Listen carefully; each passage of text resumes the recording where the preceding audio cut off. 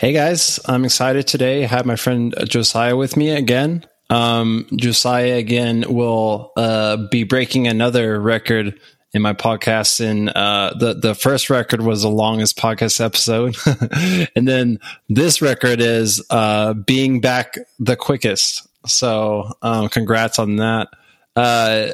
Do you want to introduce yourself a little bit? Yeah. Hey, like Kendall said, my name is Josiah. Kendall and I met through Instagram.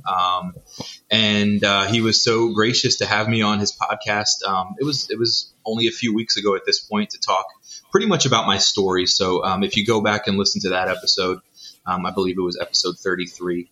That is my background, my story. It kind of gets into, how I was raised religiously and psychologically and stuff like that. And, what we're going to get into tonight is very, it's along the same lines, except it's less of a personal story.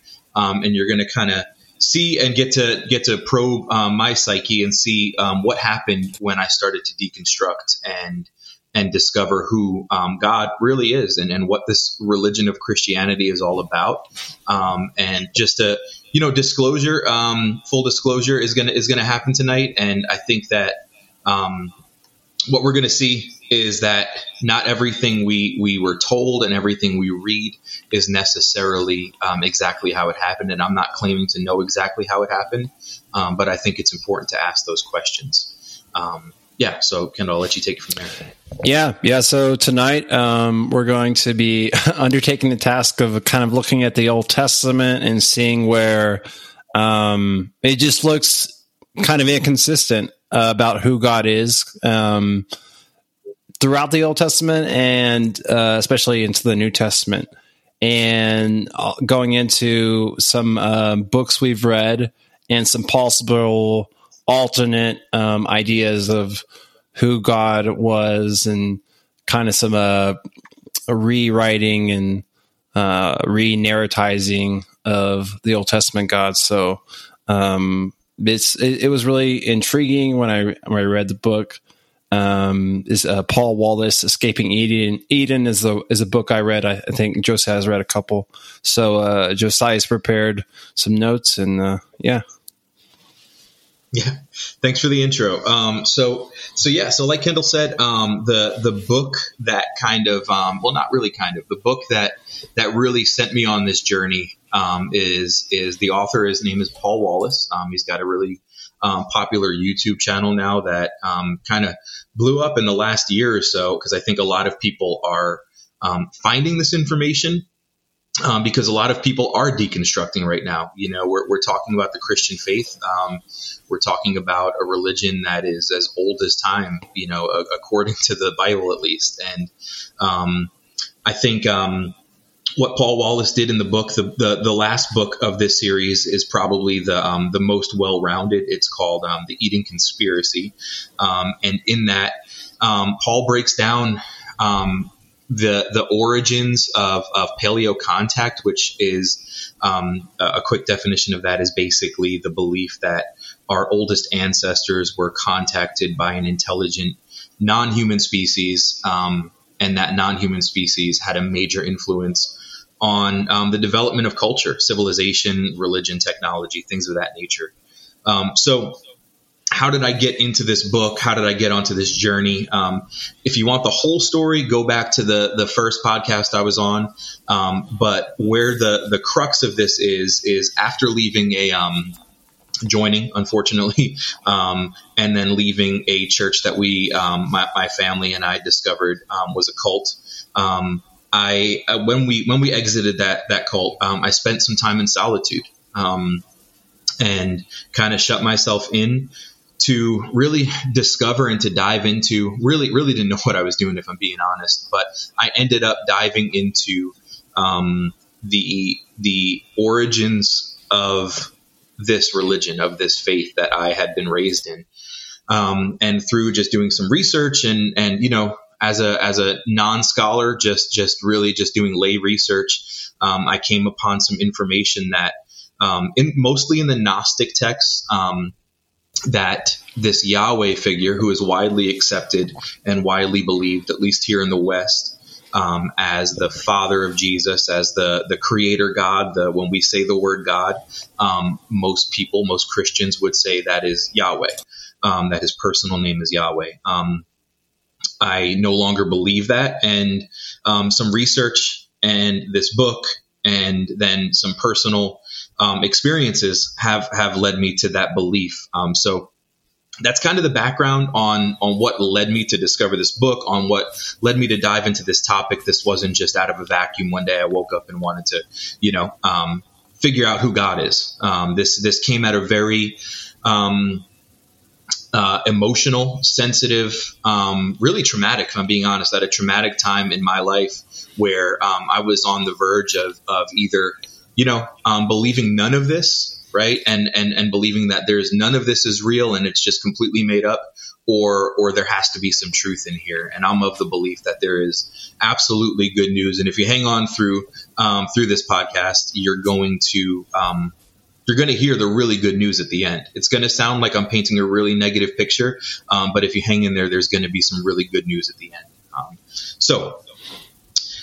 Kendall, do you have anything to say about that? Yeah, no, that's great. I think that, the often, our questions and kind of us realizing that we had preconceived ideas or haven't really thought about certain things, often comes at pivotal hard times in our lives. And, I'm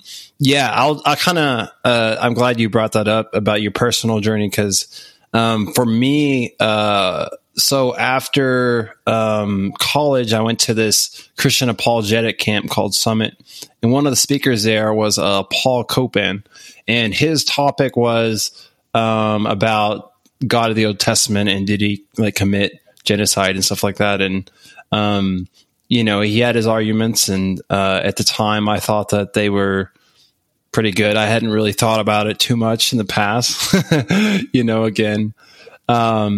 But then I went off to grad school and I took a class called Bible's Literature and, analyzing the Bible from its different genres and authors and different stuff like that. And, really taking a more critical and, scholarly view rather than coming at it as a Christian necessarily. And I think I wrote a paper actually, because I read 1984, and so I was kind of using that as a lens. And so I was like, was God a totalitarian dictator in the Old Testament? And that was my paper.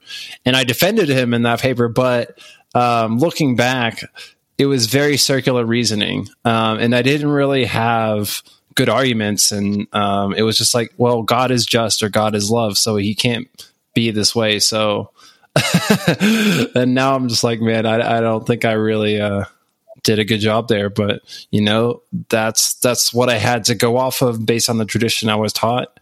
After my awakening, I felt very disconnected from God for a while, because this image of God in the Old Testament didn't fit. And so it took a long time later to come back, and books that Paul Wallace wrote, books like that helped me understand things. So I'm really grateful for that. So, yeah. Yeah, man. No, I love that. Thank you for sharing. And I think what really stood out to me about what you said was, in that paper that you wrote, that you used circular reasoning and looking back that you probably wouldn't have said the same thing now. And I think, being raised in a religious environment, and it really is psychological conditioning. Our parents, whoever raised us in that environment, I'm sure they don't see it that way, and it wasn't intentional, and it's not a malicious thing. However, it's nature and nurture, right? That nurture part that you're raised in, that has an effect on you. So with that said, I think, I would say the same thing. Maybe I didn't write a paper about it, but I've defended this Yahweh figure and this, transcendent, that's what we believed, at least, that these Old Testament stories are stories of a transcendent being, the transcendent God, the creator God. And which is a good segue, because really the big question that the book, and I guess really that this conversation that we're having tonight is, I'm hoping, will answer for some people like it answered for me, is the Bible, and the Old Testament specifically, when I say the Bible, the Old Testament, is it a book about God? And when I say God, I mean source God. Is it the creator God, the loving God, the God that, Apostle Paul identified as that in which we all live and move and have our being? Is the Old Testament a story about that God, or is it potentially something else? So with that said, I want to give a disclaimer. I am not saying that we don't need the Old Testament, that it shouldn't be read, that it's dangerous or it's harmful, or that for whatever reason, we don't need it anymore. I actually think the opposite. I would say that it's crucial to know our history. And if you identify as a Christian or a Christian who's in deconstruction, or just, someone who's seeking, esoteric knowledge, you're going to be presented with this information, and it's important to know what we're reading. So, me personally, I'm at the point now that I can read the Old Testament, Plato or Carl Jung or the Vedas, and I can find this cosmic Christ. That's kind of the language that I use to describe the light, the good, the truth that kind of hides behind the veil of the Old Testament. So I can find the cosmic Christ there. Because my personal belief is that once you see the Christ, meaning I think once you ascend that Christ consciousness within your own being, you see it everywhere, and you can see it in the grocery store, or you can see it in the Old Testament. It's ever present. I do believe, though, that if we don't know what we're reading, as far as the Old Testament goes, if we believe we're reading stories about God, the transcendent God, the creator of the universe, I do think it is a breeding ground for deception, confusion, and potentially even mental illness, which I've been a witness to. So I feel strongly about this, and so did Paul. So did the Apostle Paul. I'm going to quote Paul here at right now, pretty much in 2 Corinthians 3. Paul makes a point when he's talking about the Old Testament, and he's referencing, and it's important to set the scene here. Paul is talking to these this new religion of Christianity, where people are believing in this Jesus, and they're having these new experiences. So the New Testament at this point doesn't exist. People don't have a New Testament. They're getting letters from their apostle, and that's pretty much all they have. They're going off of his word. So he says this in 2 Corinthians 3. I'm going to read it. He says, "Therefore, since we have such hope, we use great boldness of speech, unlike Moses, who put a veil over his face, that the children of Israel could not look steadily at the end of what was passing away. But their minds were blinded. For until this day, the same veil remains unlifted in the reading of the Old Testament, because the veil is taken away in Christ. But even to this day, when Moses is read, Moses being the Torah, the Old Testament, a veil lies on their heart. Nevertheless, when one turns to Christ, the veil is taken away." So with that said, I'm probably going to stop there and let you chime in if you have something to say about that. Go for it. Yeah, no, that's great. I think another obviously person to look at is Jesus, and reading some books about Jesus and how he talked about the Old Testament. And sometimes he would say, talk about something and he would reaffirm that belief from the Old Testament. Sometimes he would even call for a greater understanding, or even more, let's do even better than what this is saying. Let's look to the inner, to the heart. And sometimes he would say, "You've heard it said, but I say," and he would change it. So we see that Jesus, he found truth in the Old Testament, and sometimes I think he found that it was lacking, and he improved upon it. So we can see that it wasn't just Jesus be like, the Old Testament is perfect and just going to leave it as is. That's right. Yeah. And I think it's important to know that, if we just read these stories, again, the stories of the Old Testament without a religious lens, which is hard to do. It's been hard for me to do in the past. But if we can really try to focus and read these without a religious lens, without doing the spiritual gymnastics to try to justify or rationalize what I believe is psychopathic behavior of this deity that is going to read in our Bibles, in most Bibles, in the New King James, the King James, any real mainstream translation, the word is going to be Lord and God. However, a quick check of the concordance, which you can do on Google, you look up what that word is, and 9.9 times out of 10, it's going to be the proper name for God, Yahweh, YHWH. So, Lord and God, those words have been superimposed over the original, which was Yahweh. So again, it's important to understand that, because the mind is being trained when it reads these verses, when it says, and God slaughtered whatever, and the fear the Lord, and whatever it is, we read that and we say, well, why, like you said about your paper, why would we question this? Because this is God. His ways are higher than our ways, and he's transcendent and all knowing. And there must be something, my tiny human brain just can't understand here. So we're going to, just be okay with it. However, when we understand we're talking about Yahweh, who I'm going to hopefully prove that is one of various gods called Elohim. And we're not talking about the supreme being. We're not talking about source God.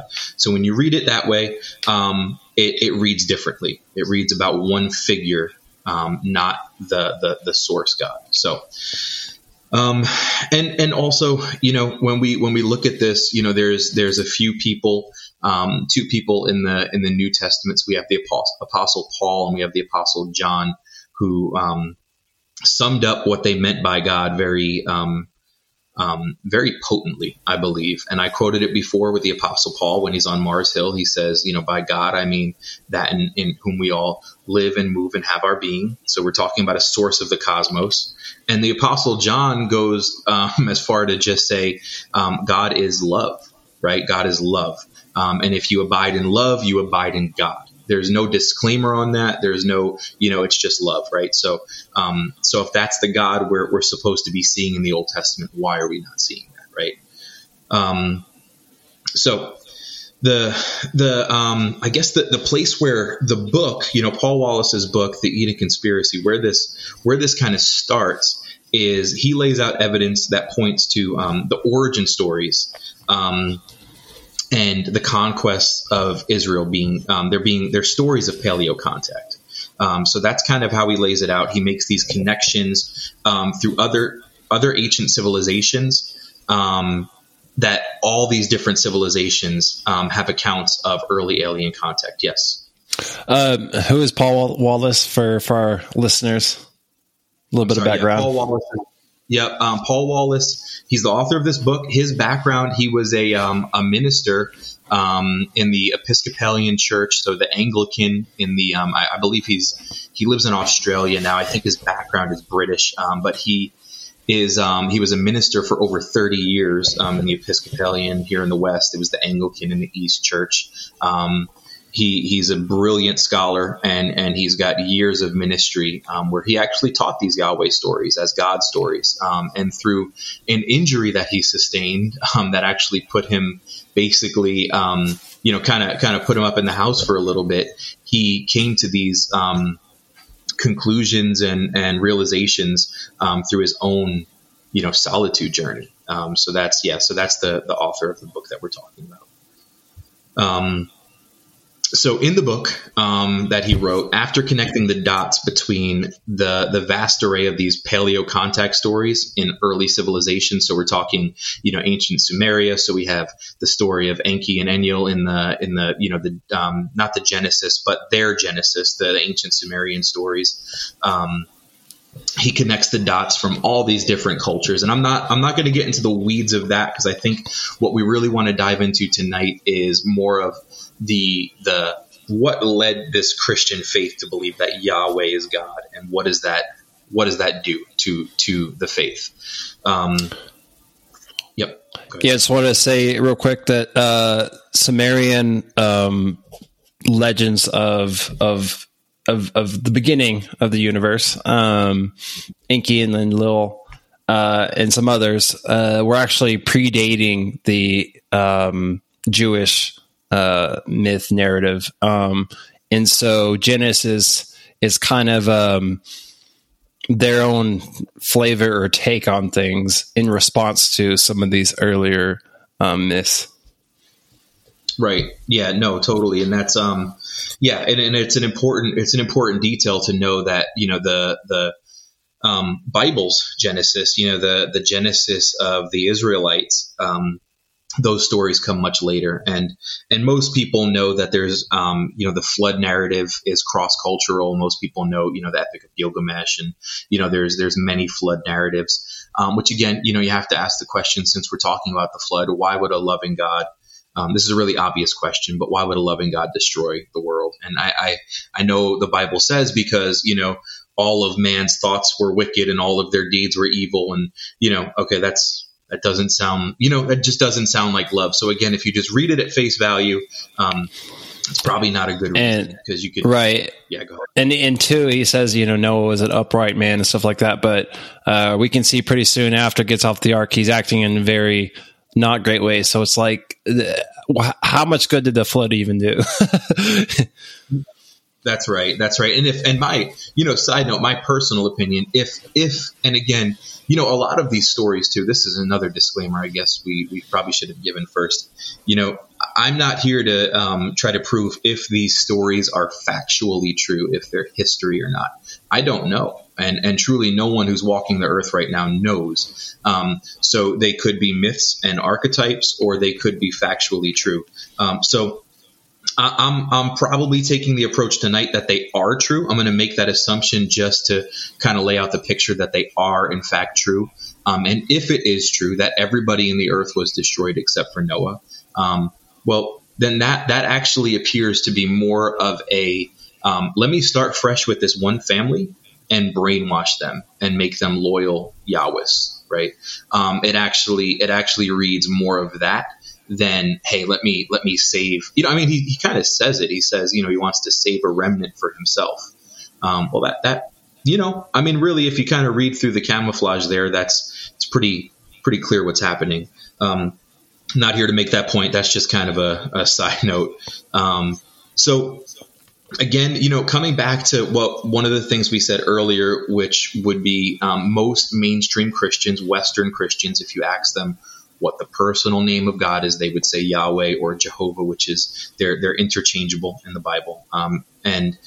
What I would say is that Yahweh does happen to be, I believe Yahweh is the father of the Israelites. I believe it's safe to say that Yahweh is the father of the Israelites. However, not the father of creation, not the father of mankind. So that's kind of the approach that I'm going to take. And I believe there's going to be some verses. We're going to read a lot of verses tonight, and just bear with me there. But one of the things I also wanted to add here was that there's a few early accounts of people who maybe were they were popular and notorious for different reasons. So that had these opinions about Yahweh as well. So one of them would be the famous heretic Origen of Alexandria.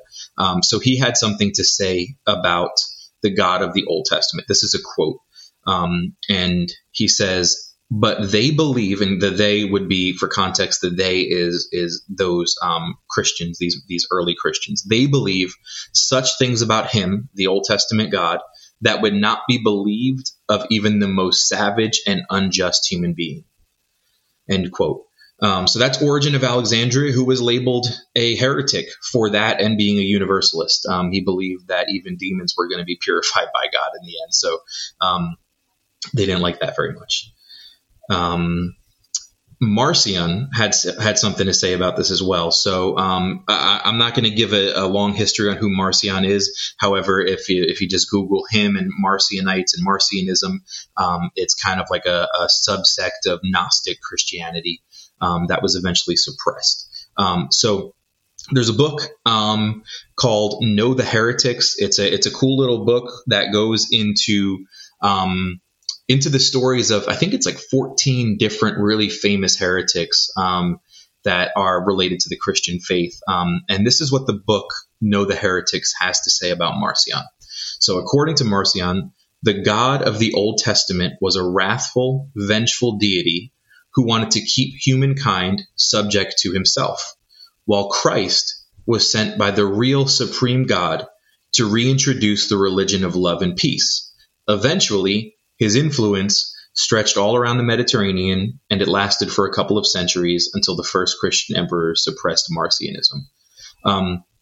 So off the bat, I'm kind of just laying some groundwork here and saying that, one, this isn't a new thought. This is actually a pretty old belief that the God that's laid out in the Old Testament was not a benevolent creator God that we thought he was. There's also another really interesting fact that in addition to Origen and Marcion, in 2008, Pope Benedict, he dispatched an order banning the Catholic Church to no longer use the name Yahweh as the name of God. The reasoning and this is, you can verify this, and the reasoning he gave, he stated this, that it was because it is not a Christian name for God. And there wasn't, I couldn't find much more detail about that. Of course you can infer what that means. But yeah, so we have, again, I'm not going to say that, the Catholic Church, Marcion or Origen are my basis for this argument here. But, I think we are in some good company to believe that this is not a new thought, and this isn't just, Josiah making something up or Paul Wallace making something up out of thin air, right? Do you have anything you wanted to say about that? I'm gonna pause. Yeah, that's great. I guess I'll just refer real quick to my episode with Darren King on ETs, and how we talked about how so many different cultures and religions actually mention or talk about ETs or higher beings, angels, demons, all this stuff. And so I'll just say for myself, in my spiritual journey, I was reading about these esoteric groups and in the East, and like Hinduism, Buddhism, and meditations, how they had these experiences and realizations about these different dimensions, whether it's like etheric, astral, causal, celestial, all these different things. And I was also reading about quantum physics and string theory in different dimensions. And I kind of had this like dualistic split, really, where I was like, okay, there's levels of heaven, and then there's different dimensions that are not heaven. And then it just hit me that this is the same thing. And so once that hit, that kind of also helped me understand about the spiritual beings are just on different levels. And if they're a high enough level, then they're angels, and they're low level, they're demons. And there's in between levels where you could say they're like ETs. So it's really, really fascinating, I guess. Yeah, no, totally. And I came upon, I think, the same information, and it was the Gnostics. The Gnostics go into this a lot, and that was kind of the last people group I was going to bring up to say, hey, listen, there's others who believe this. Now, I don't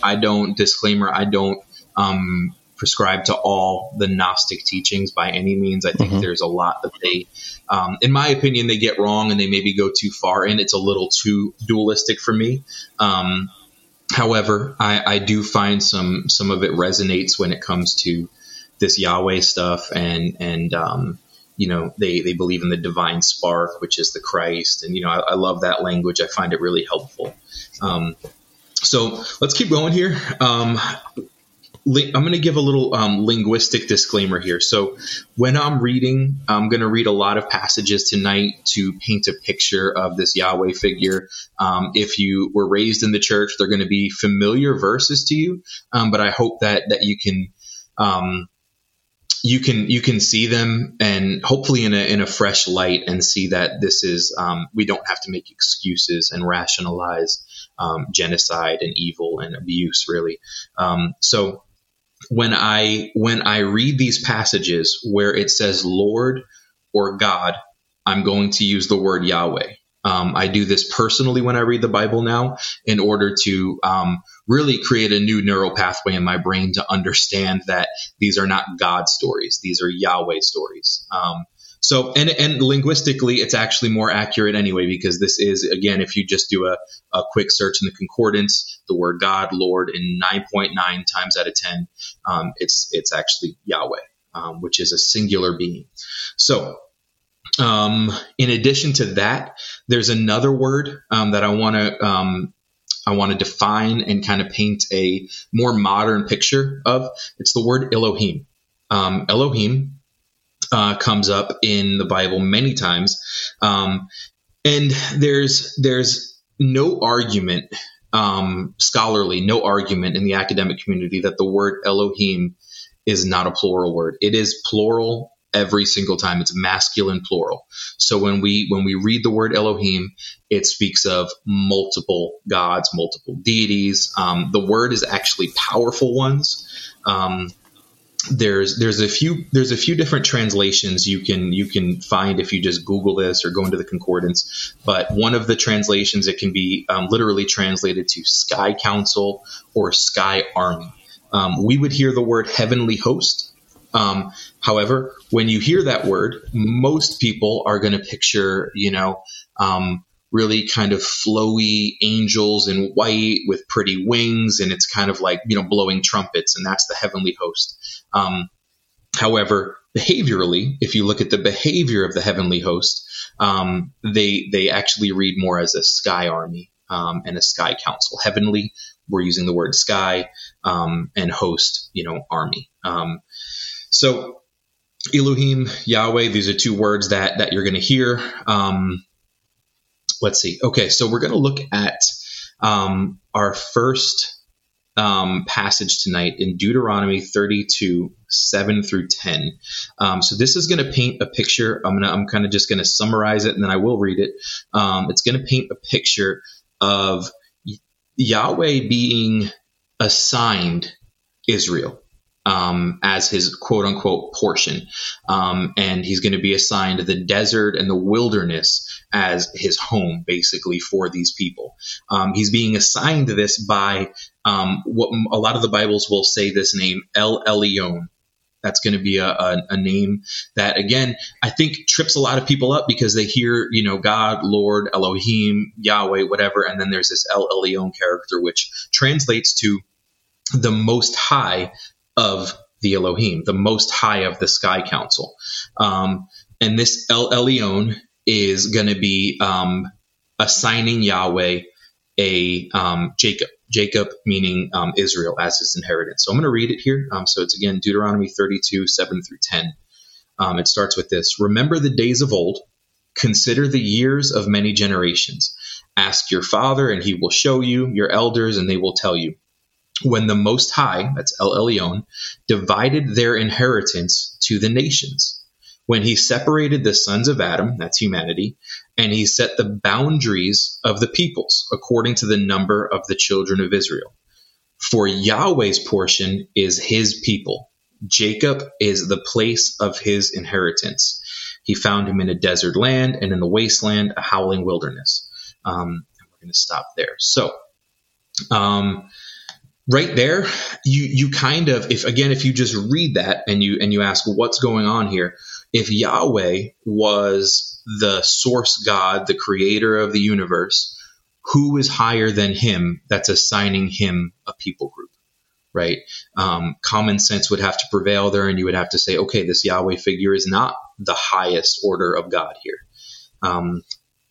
And then there's another reference of a polytheistic existence. We're going to go to Joshua 24. Now, again, just stop me if you want to say anything about these. If not, I'm just going to keep rolling. Joshua 24, 14 through 16. Again, this is going to be what I'm hoping this is going to do here is just show that there's more than one God present. There's more than one deity, powerful one present. And the Israelites, the Hebrews, knew this. This was not something they were unaware of. They were highly aware of it. And we're going to read this here in Joshua 24. So this is actually a funny thing about this verse is most Christians love the last verse here. However, they skip over the first part, and you'll recognize at the end the last part. But if you understand what the buildup was, it doesn't have the same pleasant ring to it. So it starts with this: Now therefore, fear Yahweh, serve Him in sincerity and in truth, and put away the gods which your fathers served on the other side of the river and in Egypt. Serve Yahweh. And if it seems evil to you to serve Yahweh, choose for yourselves this day whom you will serve, whether the gods which your fathers served that were on the other side of the river, or the gods of the Amorites in whose land you dwell. But as for me and my house, we will serve Yahweh. And then the last part is, so the people answered and said, far be it from us that we should forsake Yahweh to serve other gods. So they make their decision. Again, Joshua's not saying there is no other God but Yahweh. Joshua's not saying all these other gods are fake and they're idols and they're not real. He's simply saying, hey, it would be a good decision to serve Yahweh because you need to fear him.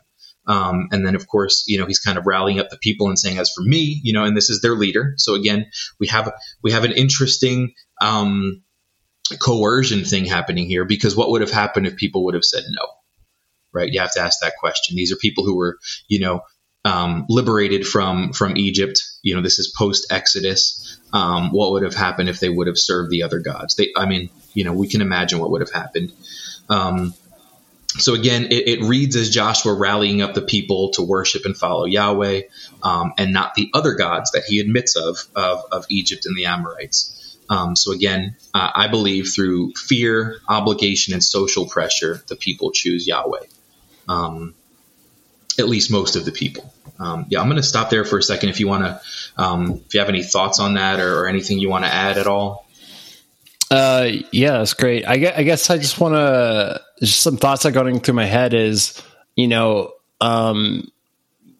wouldn't say that like this, you get too dualistic and to say that like this God Yahweh was like the worst. Like obviously there's a lot of great things that are not great about him, but that doesn't mean there wasn't some good as well. And so we won't just say like, oh, he was actually like the devil. And so, but yeah, what you're saying is great. Just so the readers, they might want to know what translation are you reading from? Oh, the New King James. Okay, cool. New King James. Yep. Yeah. So we have the people choosing Yahweh, and again, I added at the end at least most of the people. The reason I added that is because where we're gonna kind of fast forward in time here in the Old Testament and come to 2 Kings around chapter 22, which would be ironically at the time of the reign of the boy king Josiah. This is where we're going to see, I believe, good evidence of a really hard evidence of a polytheistic Judaism, and how exactly it was transformed into monotheism. If you know anything about King Josiah, he's famous for the reforms, right? For reforming and tearing down the idols of his fathers. So I'm kind of going to set the scene here. And I do want to read some of it, but for time's sake and just for the listener's sake, I'm not going to read the whole story. So I'm going to kind of set the scene. Again, read this on your own. Don't trust everything I'm saying. You don't have to believe everything I'm saying. You don't have to agree with me by any means. This is my interpretation, and I'm just laying out what I believe is evidence for what we see today with the faith. So again, this is 2 Kings 22-23 is where you get this story. So Josiah was crowned king at 8 years old. So he's a boy king. For reference, his great-grandfather was King Hezekiah, who was another reformer. During the time when Josiah took his throne, it's very clear in the text that the people worshipped multiple gods. There are it's just clear that Yahweh was not the exclusive God of Israel. We see references to temples and shrines dedicated to the goddess Asherah. So the Bible calls them Asherah poles. If you Google what that is, there's their shrines. Essentially, Asherah is actually a cross-cultural. Paul Wallace lays this out really nicely in the book. He has a whole chapter dedicated to her. She is a cross-cultural deity, and in most cultures, she is known to be associated with the goddess as the goddess of agriculture and fertility. So she's seen as being a benevolent god.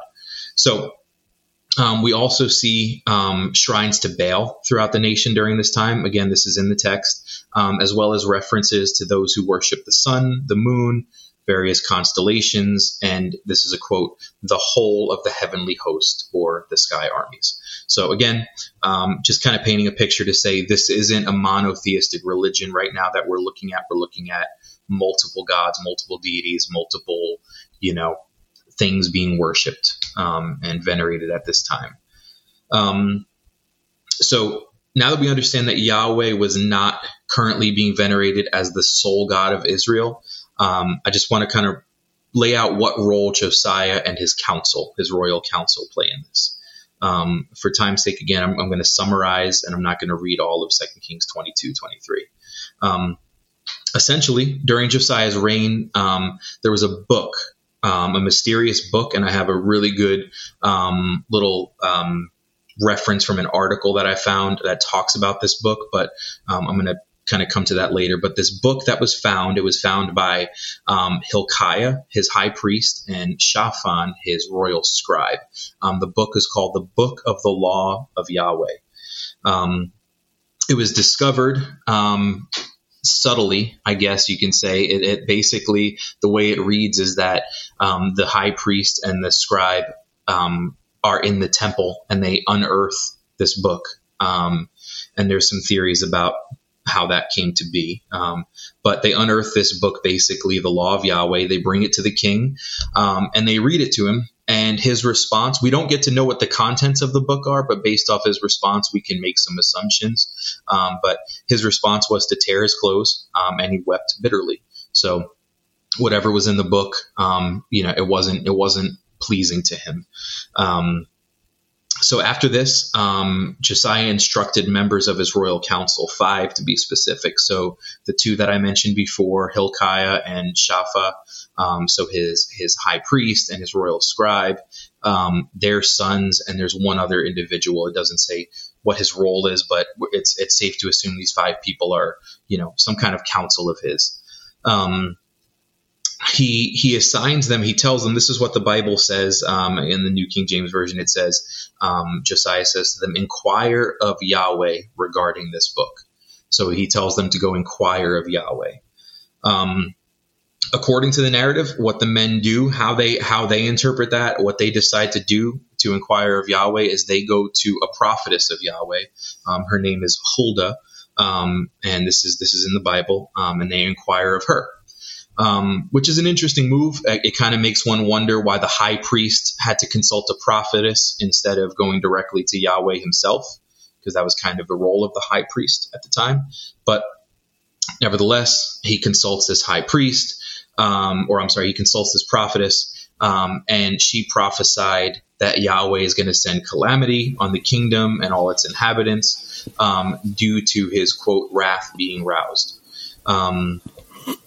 She does say at the end, she says, however, the king will be spared the calamity due to him, tearing his clothes and weeping bitterly and basically, begging for mercy kind of thing.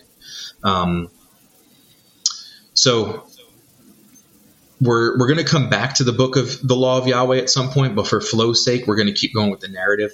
After receiving the news from the prophetess, Josiah proceeds to make a covenant with Yahweh. He makes this covenant to serve only him, and he swears and vows to take action on the contents of the book of the law. So whatever was in that book of the law that we don't know for sure, there were some actions that needed to take place. Based off his actions, we kind of can assume what it was. So Josiah began what reads as these reforms. However, in modern times, we would identify it as an ethnic cleansing. So a summary of how it went down is this. Josiah basically had all the sacred shrines dedicated to Asherah torn down, including her temple. He also ordered it to be desecrated. He led an organized destruction of each and every piece of sacred architecture or shrine dedicated to any other god besides Yahweh. The scripture goes to great lengths to let the reader know how thorough he was, because it states that he even tore down the high places that the reforms before him failed to tear down. So he went to great lengths to really do what was ever in this book. He also publicly executed the priests of the high places and burned men's bones on their altars. So now we have murder as well as, destruction of these temples and stuff. An interesting thing that, I've read this before and I never really made this connection, but it says that Josiah also removed the common people's household gods and shrines. So we're kind of, if you just kind of look at this almost like it was a movie here, what would that look like if he had to get household gods and shrines out of people's homes, right? I don't want to assume too much, but we can kind of say it probably wasn't a peaceful seizure of people's property. The Bible also says this. I couldn't find a great definition of what this term meant, but it says that he also, quote, put away those who consulted mediums and spiritists. Put away, I don't know what it means, but it doesn't sound friendly, which is, mediums and spiritists. It's ironic because, his counsel went to a prophetess to consult with Yahweh. Moving forward, so if we just try to picture this for a moment, it doesn't read like a reformation at all. It's a violent ethnic cleansing. And it's a whitewashing, really, of a rich and diverse culture, all in the name of Yahweh. And, even after all of this loyalty that Josiah showed to Yahweh, in the end, if we read at it's 2 Kings 23, verses 26 through 27, it shows that Josiah couldn't satisfy his wrath. And I am going to read it just because I think it is important. So this is after everything is done, after the quote unquote reform is complete here, and he kind of sits back and looks at his work. It says this: nevertheless, the Yahweh did not turn from the fierceness of his great wrath, with which his anger was aroused against Judah, because all of the provocations with which Manasseh had provoked him. And Yahweh said, quote, I will also remove Judah from my sight as I have removed Israel. I will cast off this city, Jerusalem, which I have chosen, and the house of which I said, my name shall be there. So, we just have a situation where it looks like even though Josiah was said it's going to go well for him, he still really couldn't satisfy that wrath. I'm going to stop there, I guess. And that was a lot. I know that was a lot. If you want to add anything or throw anything in there, go for it. Yeah, I guess the question that comes up in my mind is, and I don't really know the answer, is like in the Old Testament, what is Yahweh saying to the Israelites and them doing it? And what is the Israelites or the king or whoever using that name to then do whatever they want? Or like it seems like sometimes they're using his name for nationalistic means. And so, I mean, but really either way, it's not great. So I think either way, the conclusion is it's not good. And so we don't have to put our support in those type of things. Yeah, man. No, and I that's amazing that you brought that up, because I don't think it's since we brought up like the non-dualistic way of looking at this before, I don't think it's one or the other. Because you do have, not to go down another rabbit hole here, but you do have again, assuming that these narratives are factually true, they actually happened, you do have situations where Yahweh actually does send calamity, right? We have the plagues of Egypt, right? Which murder and all kinds of disease happen. So that's not someone speaking on behalf of Yahweh. Again, assuming it's true, that's not someone saying Yahweh said to kill you, so I'm going to do it. That's actual, something's actually happening here. So we have that, but I agree with you. And this actually is a really good segue into this, this article that I found. It's written, it's a recent article, and it actually addresses the book of the law of Yahweh, which actually fits right on with what you were saying. I'm going to read it here. So this is a quote. I'll tell you when the quote is done. For much of the 19th and 20th centuries, it was agreed among biblical scholars that this book of the law was an early version of the book of Deuteronomy. But recent biblical scholarship sees it as a largely legendary narrative about one of the earliest stages of the creation of the Deuteronomistic work. That is, historical critical biblical scholars generally believe that the book of the law, an early predecessor of the Torah, was invented by Josiah's priests, who were driven by ideological interest to centralize power under Josiah in the temple in Jerusalem. William G. Deaver, for example, argues that the book of the law was actually composed by Orthodox Yahwist priests who attributed it to the legendary figure of Moses and then hid it in the temple where it would be dramatically discovered. In this way, a, quote, miraculous new word from Yahweh would seem to have appeared, end quote. So that's the end of the article. Again, I do think that part of the story is absolutely a centralization of power, right? So it's we're getting a monotheistic religion, but we're also getting a monarchy at the same time. We're getting a centralization of power in the Jerusalem temple. So what does that mean? That means that all the offering is going to go there. It means that everything is going to go there, all the power, but also all the actual resources are going to go to Jerusalem. No other gods are going to be served. That means we get all the sacrifices and the first fruits and all that stuff. So, so totally, I think it totally fits, and I don't think it has to be one or the other. So really, really glad you brought that up. So I think now that hopefully we painted a decent picture of how and why this ethnic cleansing benefits both Yahweh, the powerful one, and those at the top of the political and religious hierarchy. We're going to dive into the real meat of this, which is kind of painting a picture of the nature of Yahweh himself as revealed by those who worshiped him. So this is where we're going to get into a lot of the passages. So just bear with me. Stop me at any time if you want to, throw some commentary in there after, a passage. Some of them are going to be lengthy. And again, read this for yourself and go back. And if you see it differently, then great.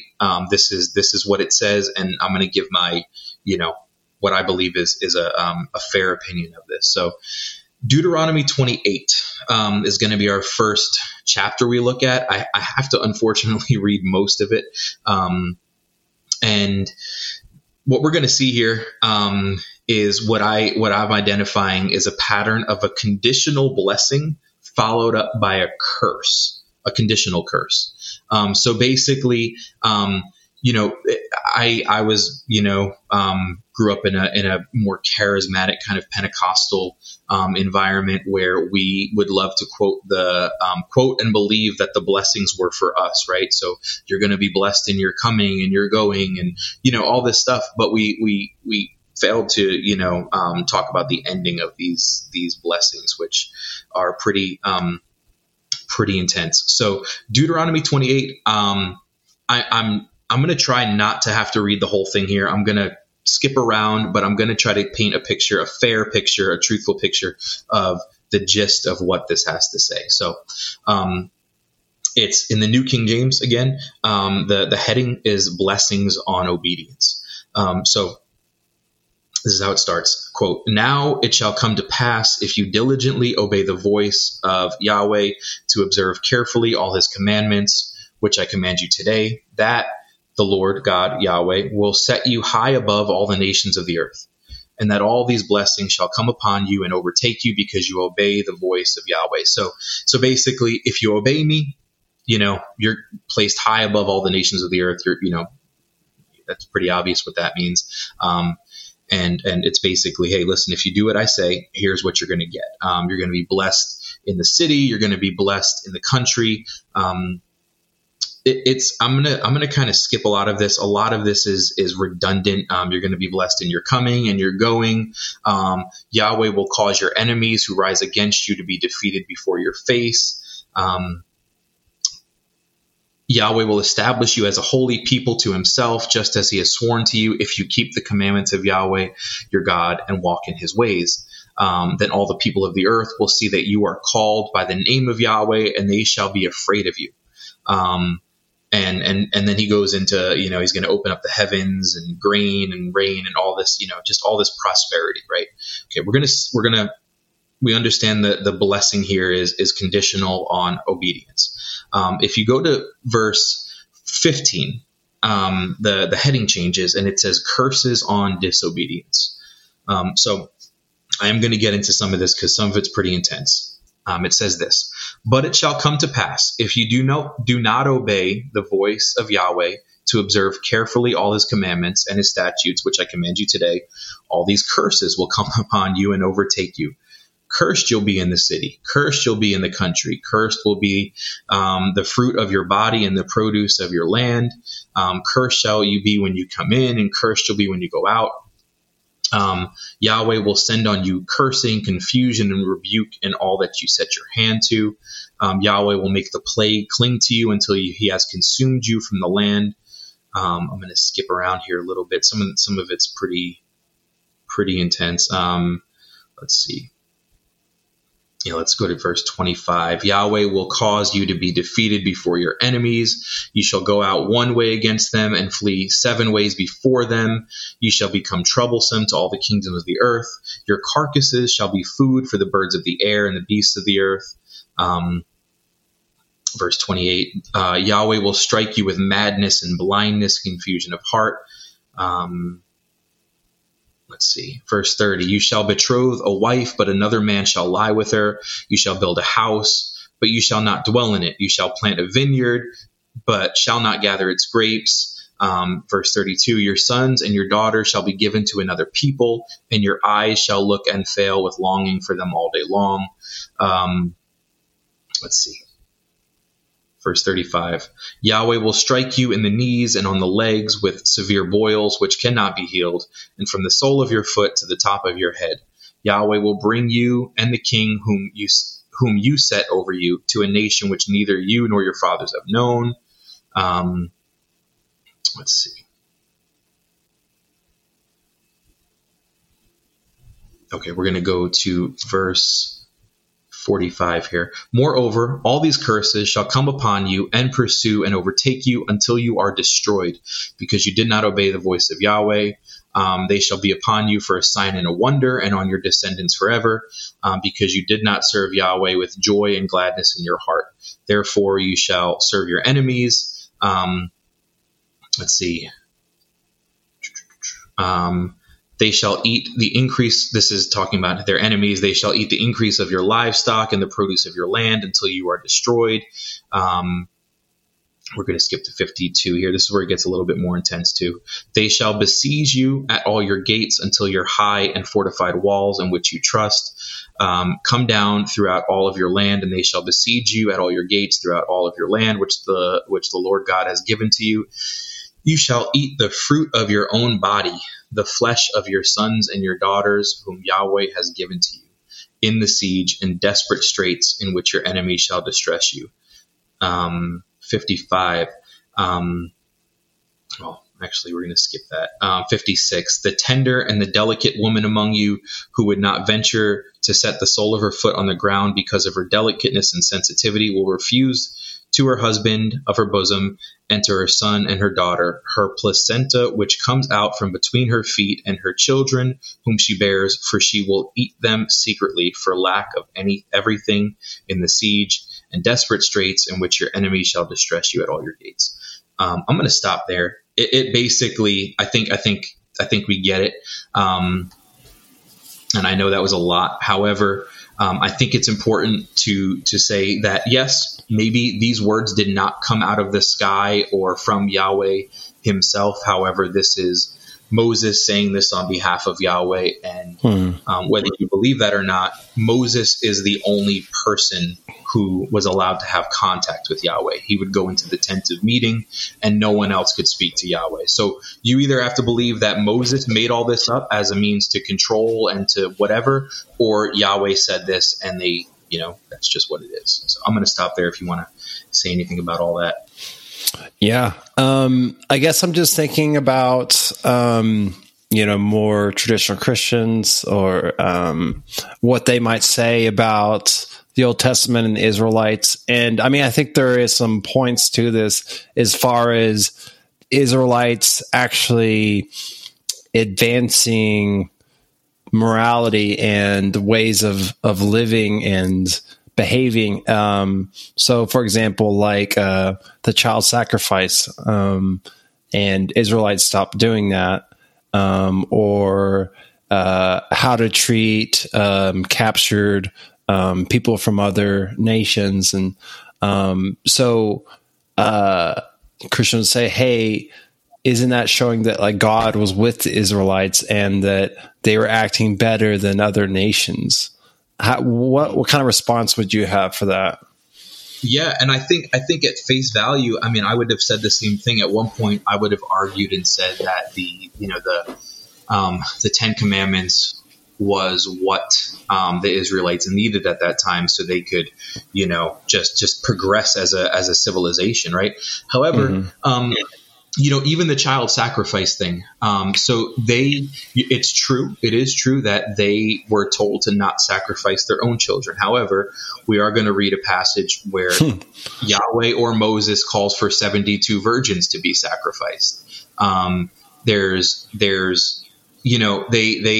may have stopped killing their own, but I think all this did was preserve. Again, if we remember that Yahweh was given Israel as his portion, and he speaks many times, we're going to read that Yahweh identifies himself as a jealous God. And again, you can do spiritual gymnastics on this and say, well, that's just because he's so loving. No, jealous is jealous. Jealous is never good. And maybe it's a poor use of language there. Maybe it's a poor translation. But what we see behaviorally is him being a jealous God. And we see him co-signing, and not just co-signing, but ordering the slaughter of other nations and the taking and colonizing of land that belongs to other nations. Yes, he's preserving his own, but I just think that makes it more of a nationalistic thing than necessarily they're progressing as a nation or they're progressing as a civilization. I think they are progressing, but at the same time, at whose expense, right? At whose expense? Everyone else become they become a nation of conquest. So does that make sense? Yeah. Okay, cool. So we're going to look at a really short passage here. It's in Exodus 15. It's just one verse. It's verse 3. The scene here is the Hebrews are crossing over the Red Sea. They've already crossed over the Red Sea after leaving Egypt. And it's a verse from the Song of Miriam, which is like this, song of victory, basically, after they've made it through the Red Sea and have triumphed. It's the only reason I threw this in here because I do believe it is an interesting take on at least what Miriam's perspective of Yahweh was. And then I think Yahweh follows this up by actually being this. So it just says, Yahweh is a man of war. Yahweh is his name. Again, if you're reading this in the Bible, it's going to say the Lord. And my disclaimer from the beginning was that I'm going to use the name Yahweh because that is the name of this deity that is in here. That if you do your research on this and you look at what the word is, it's YHWH. It's Yahweh. So Yahweh is a man of war, which I think we do see. And I think that's kind of what we just talked about a little bit, that he may be protecting his own. I mean, if we look at the Exodus, we can cheer that the Israelites were freed from slavery, right? And that is a good thing. I would never say slavery is a good thing, and no one should be enslaved. However, we cheer for these plagues. We cheer for the firstborn of every Egyptian being slaughtered and killed, right? We cheer for people dying, and that doesn't. One wrong doesn't justify it, right? Like two wrongs don't make a right kind of thing here. And again, I think whether you take this literally or as a myth, there's something off here. So we're going to look at Leviticus 26. It's very, very similar to the Deuteronomy 28 passage. I'm not going to read the whole thing. I'm just going to drop a few verses here. But the Leviticus 26, the title of the heading at the top of this says promise of blessing and retribution. So in the beginning, basically, what we see again, I really don't want to have to read the whole thing here because it is a lot. And I know it can be, I know it can be a lot for people, but basically we have Yahweh saying, if you walk carefully before me, if you walk in my statutes, if you keep my commandments, if you keep the Sabbath and revere my sanctuary, you're going to have bread and you're going to have safety and all this stuff. You're going to have place to lie down. I'm really paraphrasing here. You can read it.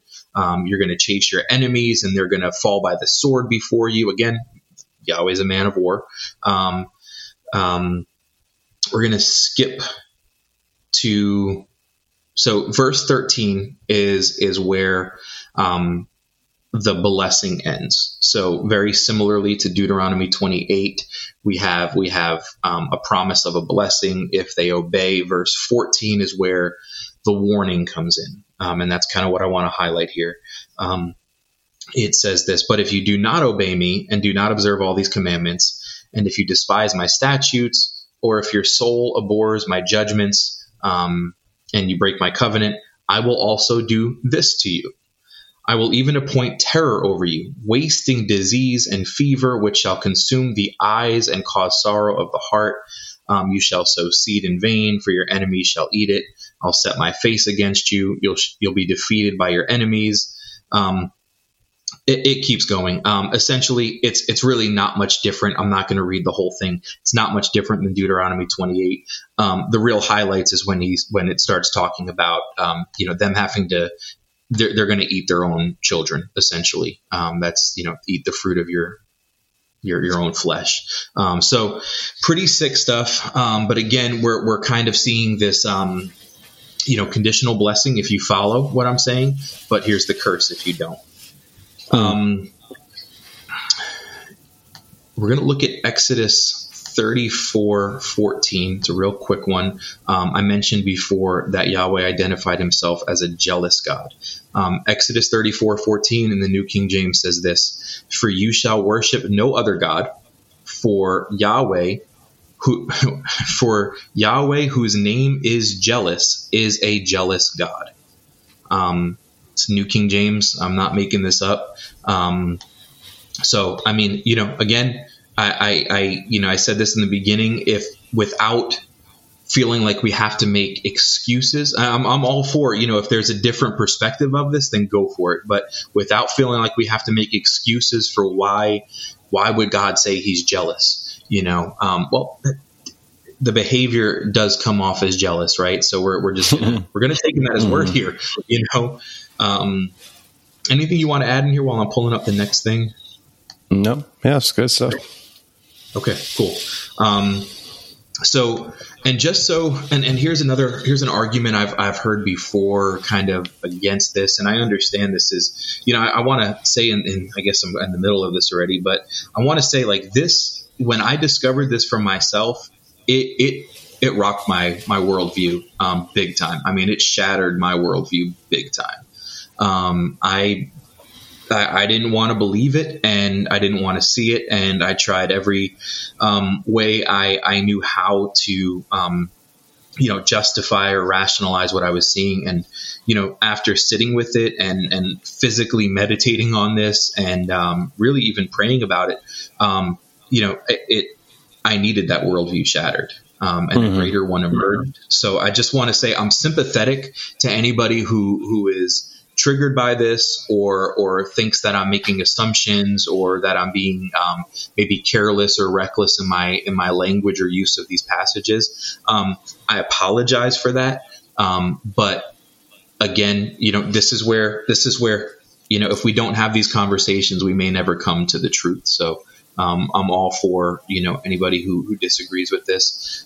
But as I have heard an argument that maybe this is because all the verses I've used so far were mostly attributed to Moses. So we could say, well, maybe Moses is the bad guy here. Maybe there's a bias there. Maybe there's some whatever. So there's a couple other places. I want to go to Hosea 13. This is a real interesting one. And it is unfortunately going to be most of the passage I have to read here. So Hosea the prophet, he's speaking on behalf of Yahweh here. Again, this is we don't have Yahweh didn't write the Old Testament, so I don't have his actual writing here, but we do have behavior.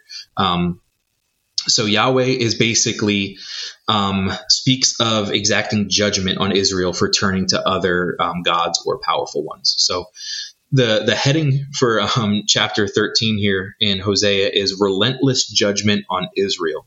So I'm going to start at verse 1. When Ephraim spoke, trembling, he exalted himself in Israel.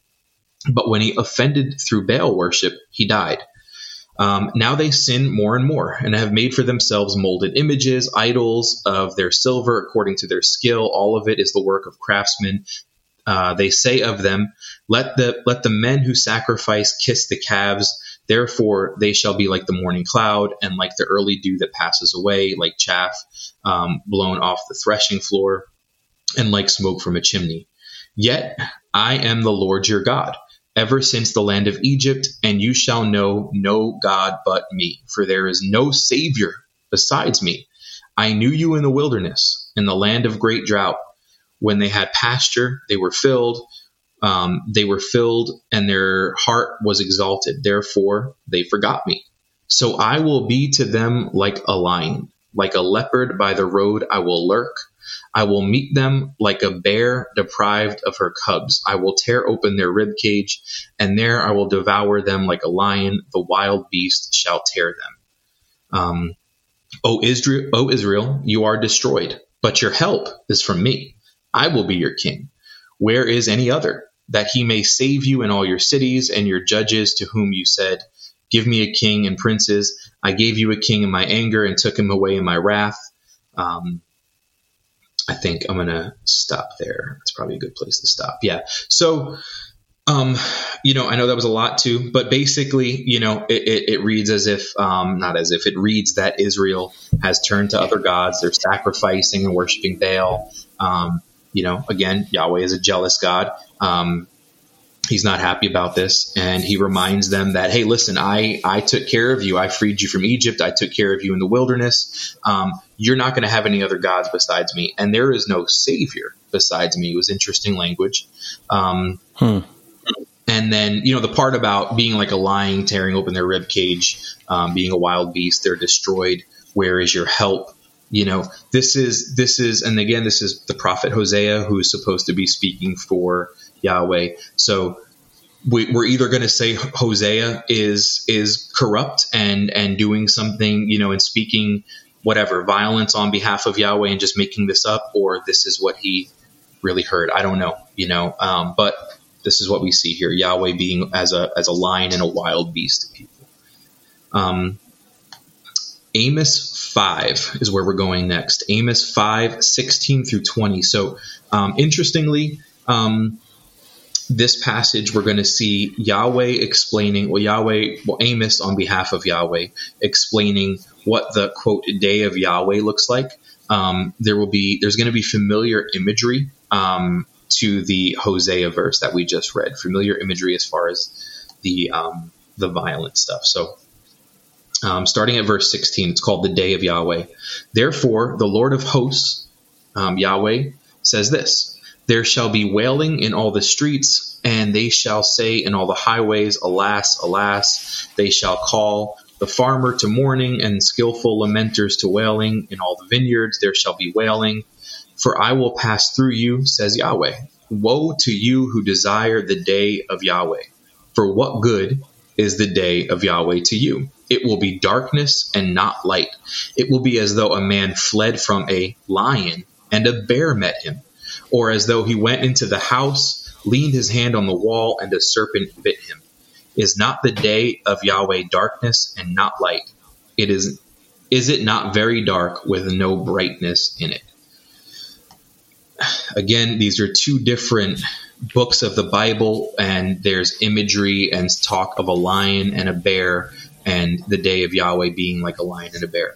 I don't think I need to say a lot about that. I think it's just kind of painting that picture of what we're seeing here. So to me, this is what the Yahweh stuff looks like, and I think it's important to understand it this way.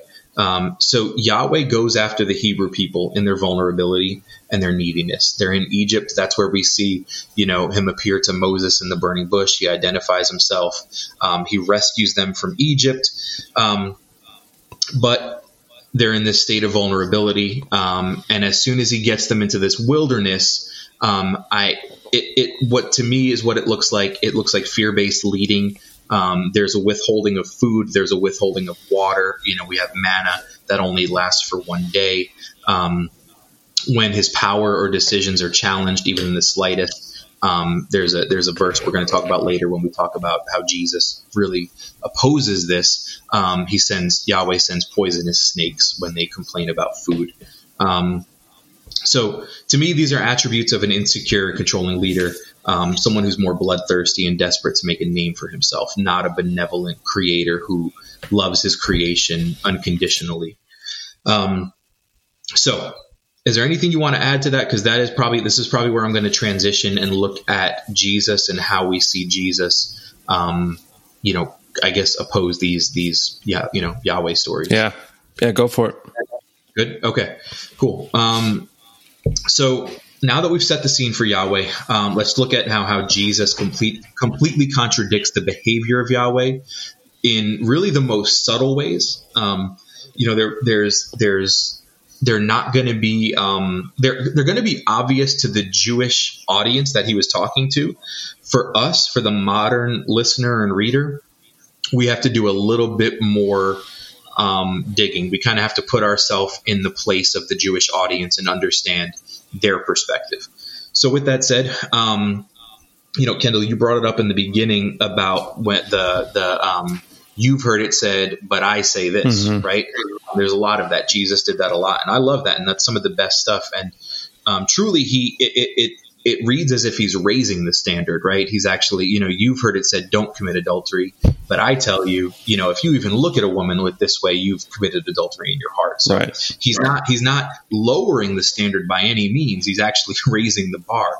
There's a really interesting, kind of obscure, you've heard it said, but I say, and it's in Matthew 5:33 through 37. I'm going to read it quickly. Jesus says this: again, you have heard it said, to those of old, you shall not swear falsely, but shall perform your oaths to the Lord. But I say to you, do not swear at all, neither by heaven, for it is God's throne, nor by the earth, for it is his footstool, nor by Jerusalem, for it is the city of the great king. Nor shall you swear by your head, because you can't make one hair white or black. But let your yes be yes, your no be no. For whatever is more than these is from the evil one. Interesting. So clearly, without even any interpretation here, Jesus is saying, don't swear. Don't take an oath. Don't swear, not even by God. Not good, right? I'm going to quickly read Deuteronomy 6:13 through 15. So this is... All right, here we go. Fear Yahweh your God, serve him only, and take your oaths in his name. Do not follow other gods, the gods of other peoples around you, for Yahweh your God is among you. He is a jealous God, and his anger will burn against you, and he will destroy you from the face of the land. Verse 13 is, excuse me, is really where I want to focus. Take your oaths in his name. So here we have, again, it's either Moses speaking on behalf of Yahweh, but we have, again, assuming this is Yahweh speaking for himself and telling Moses this, we have an order to take oaths in the name of Yahweh here, where Jesus said, hey, you've heard it said this, but I've said this. Deuteronomy 10:20 says the same thing. It says, you shall fear the Lord your God, you shall serve him, and to him you shall hold fast, take oaths in his name. So clearly Jesus isn't messing around. He goes right for the jugular and says they would have known this. Again, the Jewish audience would have known this. They would have been ritualistically taking oaths in Yahweh's name because they were told to. They were raised in this religion. And Jesus comes on the scene and says, hey, you've heard it said in the days of old, do this. I'm telling you, any oath you take, anything more than yes, your yes be yes, your no be no, is from the evil one. I mean, that's, you know, what is he saying about who this order came from, right? And, you know, also it's really important to note that clearly Jesus is placing himself as an authority, as he's willing to place himself as an authority above these laws that the Pharisees and these Jews who were raised in this would have really venerated these laws. He's placing himself as an authority above it.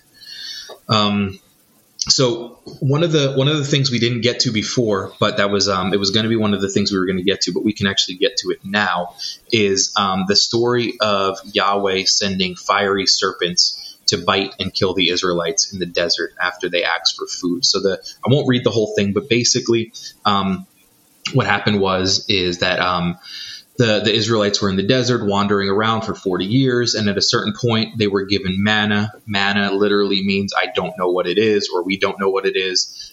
But it would only last one day. So it would spoil. Basically, you could only take what you needed. So here we have limited resources. And they had to get their water from a rock. So they were complaining and they grumbled and basically said, hey, can we have real food? Let's go to, so that's the story that we were going to get to earlier. And this is kind of setting us up for Luke 11, where this is a pretty well-known passage. So Luke 11, 9 through 13. This is Jesus talking. He says, so I say to you, ask and it will be given to you. Seek and you'll find. Knock and it will be open to you. For everyone who asks receives, and he who seeks finds. To him who knocks it will be opened. If a son asks for bread from any father among you, will you give him a stone? Or if he asks for a fish, will he give him a serpent instead of a fish? Or if he asks for an egg, will he offer him a scorpion? If you then, being evil, know how to give good gifts to your children, how much more will your heavenly Father give good gifts to those who ask him?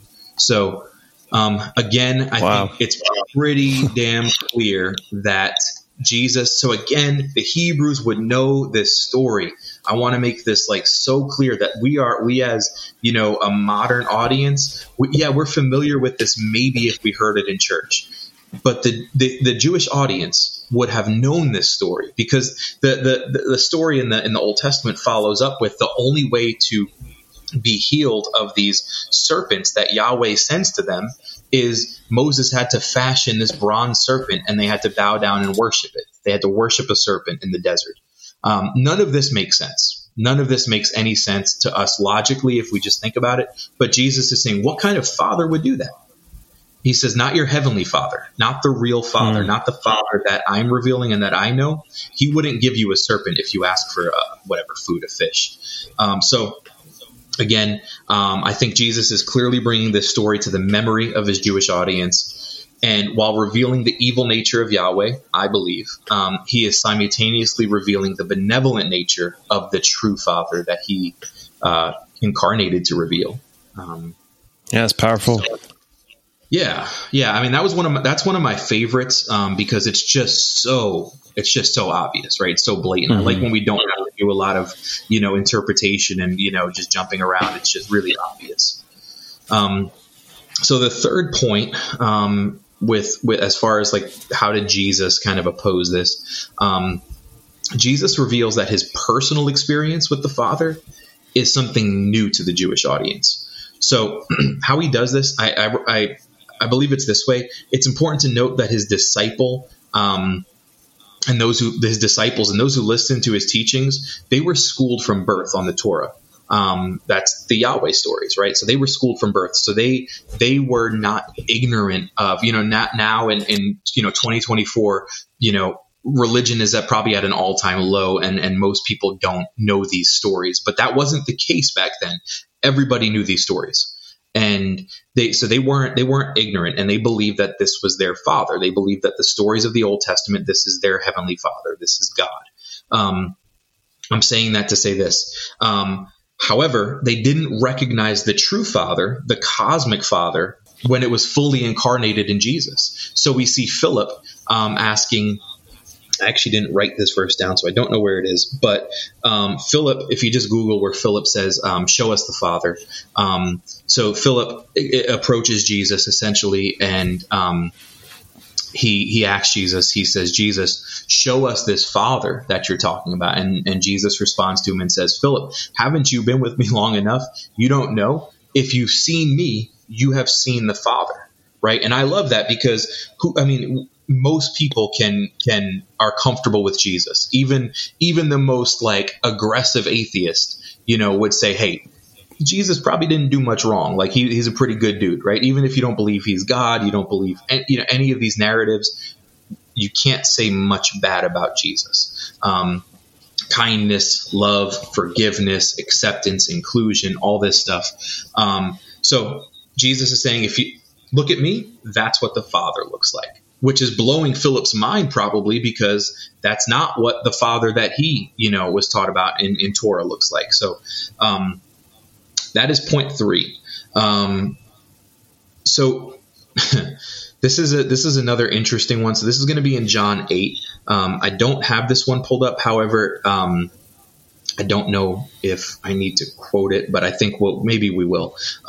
So Jesus clearly thinks that the Father served by the devout Yahwist followers, so the Pharisees. Jesus in this John chapter 8, it shows that Jesus thinks that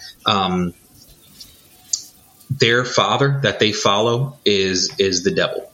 So we are gonna actually go there. Let me just pull that up quick. Okay. So we're in John chapter 8 here. I'm going to start around 37. So this is Jesus talking to the audience, would have been the Pharisees here. So he basically says that I know you're Abraham's descendants, but you seek to kill me because my word has no place in you. I speak what I have seen with my Father, and you do not know what you have seen with your father.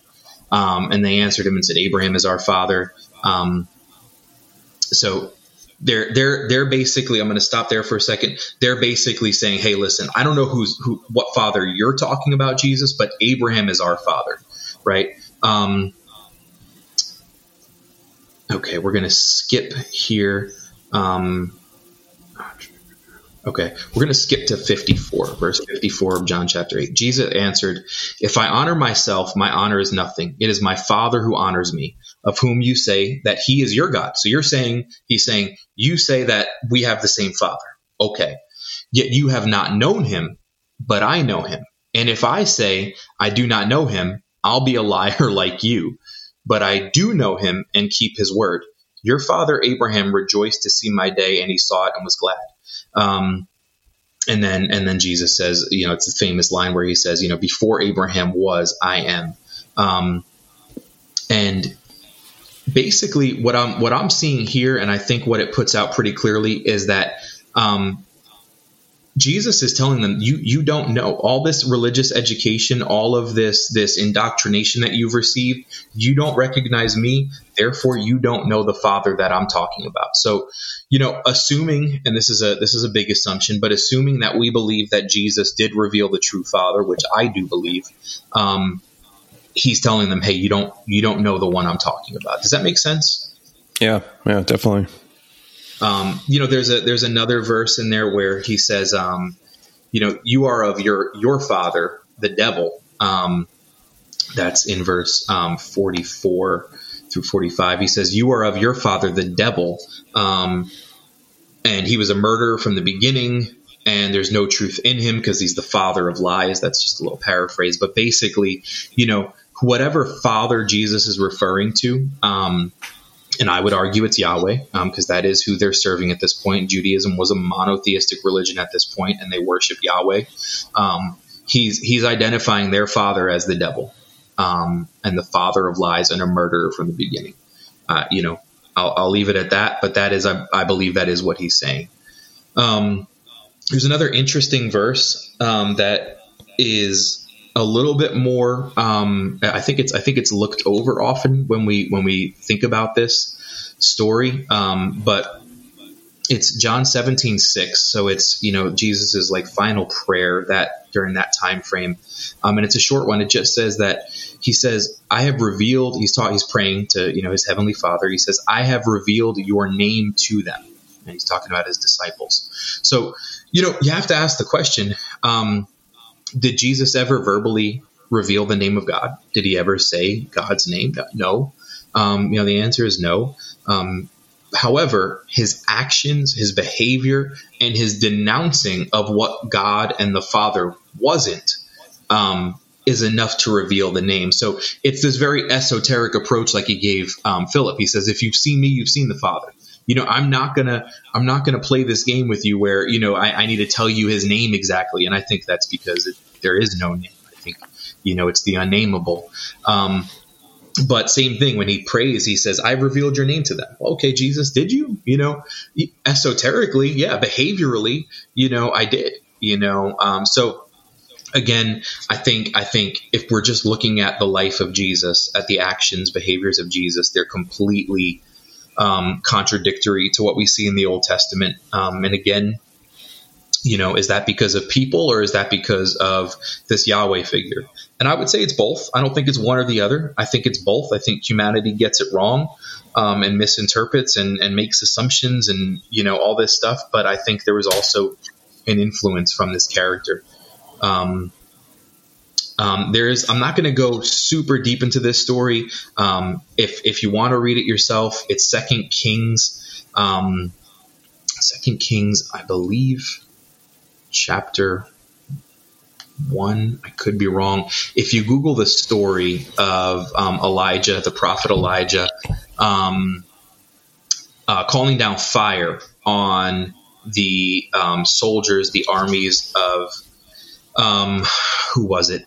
I believe it was the Amorites. Let's see. Yeah, it was the Amorites. So Ekron, the king of Ekron. If you just Google Elijah calling down fire, it'll be that. It's somewhere in First Kings. But long story short, what happens is we see the king of Judah, Ahaziah is his name. He inquires of the god of Ekron after he sustained an injury. So this king, he falls out of, it says lattice. So he has some kind of fall. He gets injured. And he's laid up in this bed. He sends people to inquire of the god of Ekron, is what the Bible says. Because of this, Yahweh's angry, jealous, right? And he says to Elijah, well, he says to the king through Elijah, is there no God? Is there no powerful one here for you to inquire of? So again, this is not a denial of the existence of other powerful ones. Simply that if King Ahaziah knew what was good for him, he would have inquired of Yahweh. He wouldn't have gone to Ekron. So Yahweh declares that the king won't recover from his injury and that he's going to die in his sickbed. Then what's interesting, this is where we're going to tie this into Jesus, which is really cool. So we see the king sends these troops. He sends 50 soldiers with one captain to go to the prophet Elijah now so Elijah can inquire of Yahweh and try to, plead for mercy on the king's behalf. The first troop goes to Elijah, approaches him, and Elijah, and they summon him to come to the king, and Elijah calls down fire. He says it, they say, "Man of God, come and come to the king, something like that. And Elijah says, oh, if I really am a man of God, then let fire fall from heaven and consume you. And the story goes that fire fell from heaven and consumed the 50, the 50 and then the 50 soldiers and the one captain. They do this a second time, 50 plus 1 come back again, same scenario, fire consumes them. So we have 102 men. Again, if we're taking this narrative literally, we have 102 men who were consumed by fire because the prophet Elijah called down fire from heaven. What's interesting is if we go to Luke 9, 51 through 55, I'm going to tie this right into Jesus here. So again, this is another story that let's put ourselves in the disciples' shoes here. This is a story they would have known, and they actually admit they know this story. So I'm just going to read it.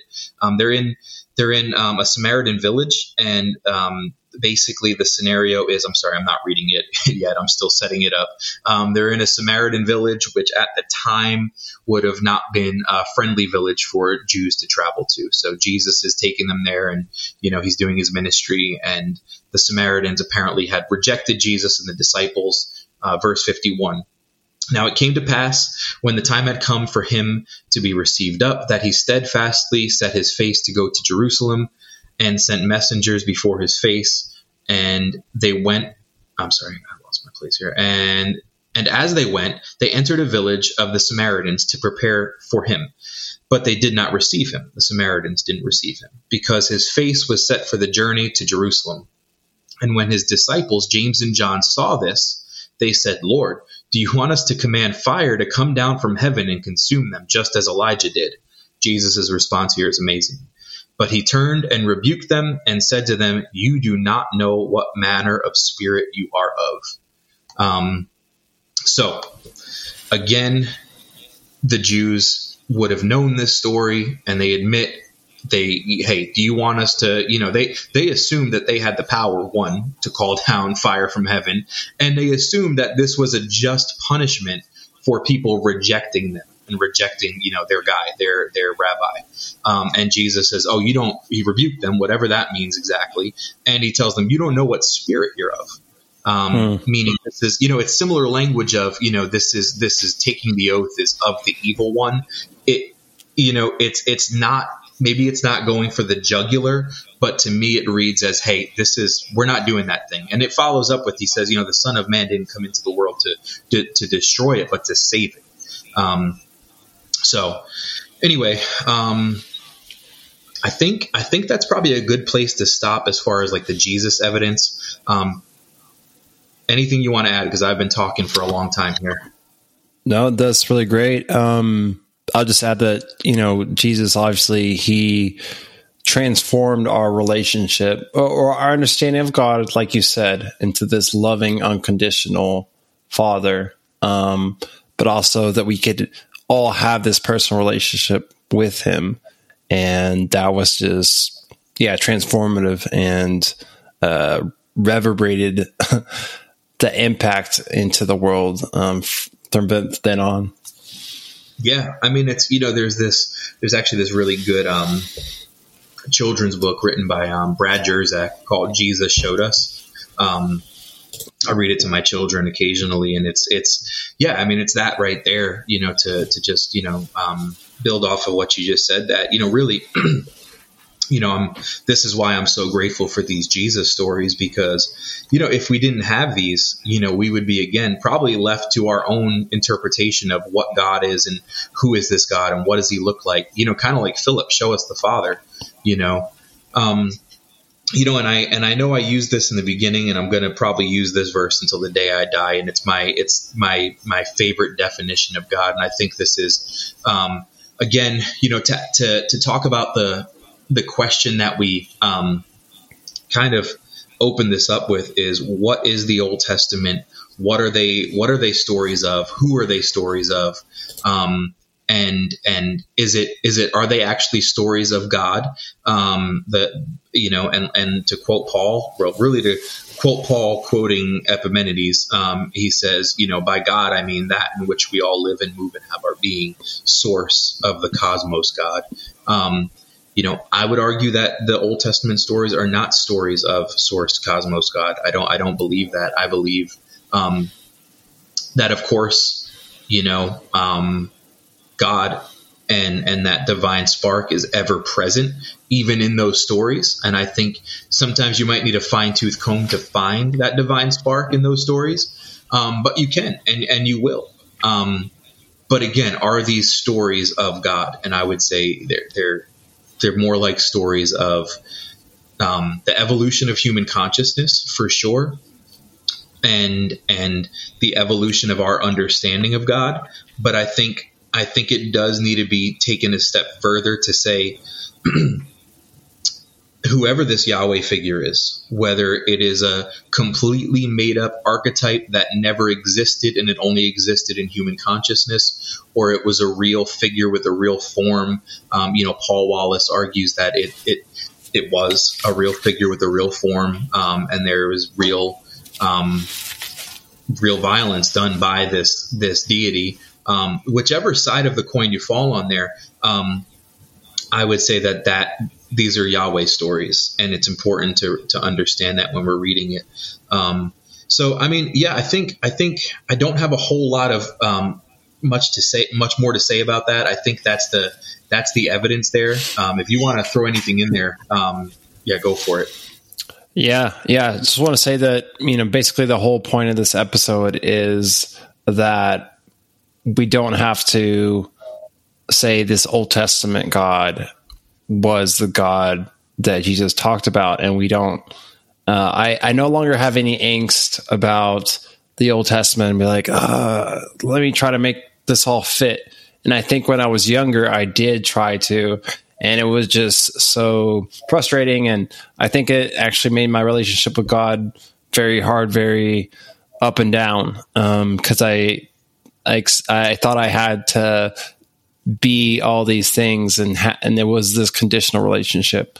So I just appreciate you coming on, Josiah, and highlighting all these things, so that hopefully that'll set some people free as well. Yeah, man, and I appreciate the opportunity. And again, I know I've given a few disclaimers here already. Excuse me, but you don't have to take my word for these. Again, hopefully I did an honest, sincere job of laying out, the facts of what is in the Bible, and then explained that these are my interpretations. A lot of these are mine, and they're not only mine. I don't claim that these are solely mine. These are the interpretations of a fair amount of people now who are diving into these stories, especially with where we stand with the disclosure of ET contact, here in 2024, right? Where we're looking at a time that's, really, it's the most disclosure we've ever seen, at least from the government or publicly. And I think people want to know what's going on. And I would say that we've been in contact for millennia. Since the beginning, we've been in contact, and some of it's been benevolent and some of it's not. And I think it's obvious when it's not, right? And it's important to say too, even the reforms or the ethnic, cleansing of King Josiah, I'm not advocating for a polytheistic religion. I'm not advocating for religion at all, to be clear. I'm advocating for personal gnosis, really. But to wipe the memory, wipe the evidence of paleo contact, of other, deities, of other powerful ones, to wipe the evidence of our civilizations out like that is just, people need to know the truth, and people need an opportunity to make an informed decision. And I think that was taken away. That's what I see in the Old Testament. That opportunity to make an informed decision was taken away. And the beauty is that, when Christ comes on the scene, when Jesus comes on the scene and is incarnated, I believe, by the Christ, I think, to me, it especially if you read the Gnostic Gospels, I think we see more of the kingdom is inside of you. Everything you need is inside of you. And if someone says, look, the kingdom of heaven is over there, and look, the kingdom of heaven is over there, don't believe them, right? It's all inside of you. And I think, what I see Jesus and others advocate for is more of a personal thing and more of a personal journey, and much less of a giving your power and your spiritual sovereignty away to really anything. So yeah, I think that's pretty much all I have to say there. Yeah, well said. Again, during this time, I think it's a pivotal message and important that we do have that relationship with God, personal relationship, and we can use that to discern what is of God and what is not. And so don't give your power away to external, authorities or books or whatever. But you use that power within to discern. So yeah, again, thanks, Josiah. I really appreciate it. It's a really interesting, fascinating topic, and it's very important, I think, for Christians and non-Christians alike to hear this thing. So yeah, I appreciate it. Thank you, my friend.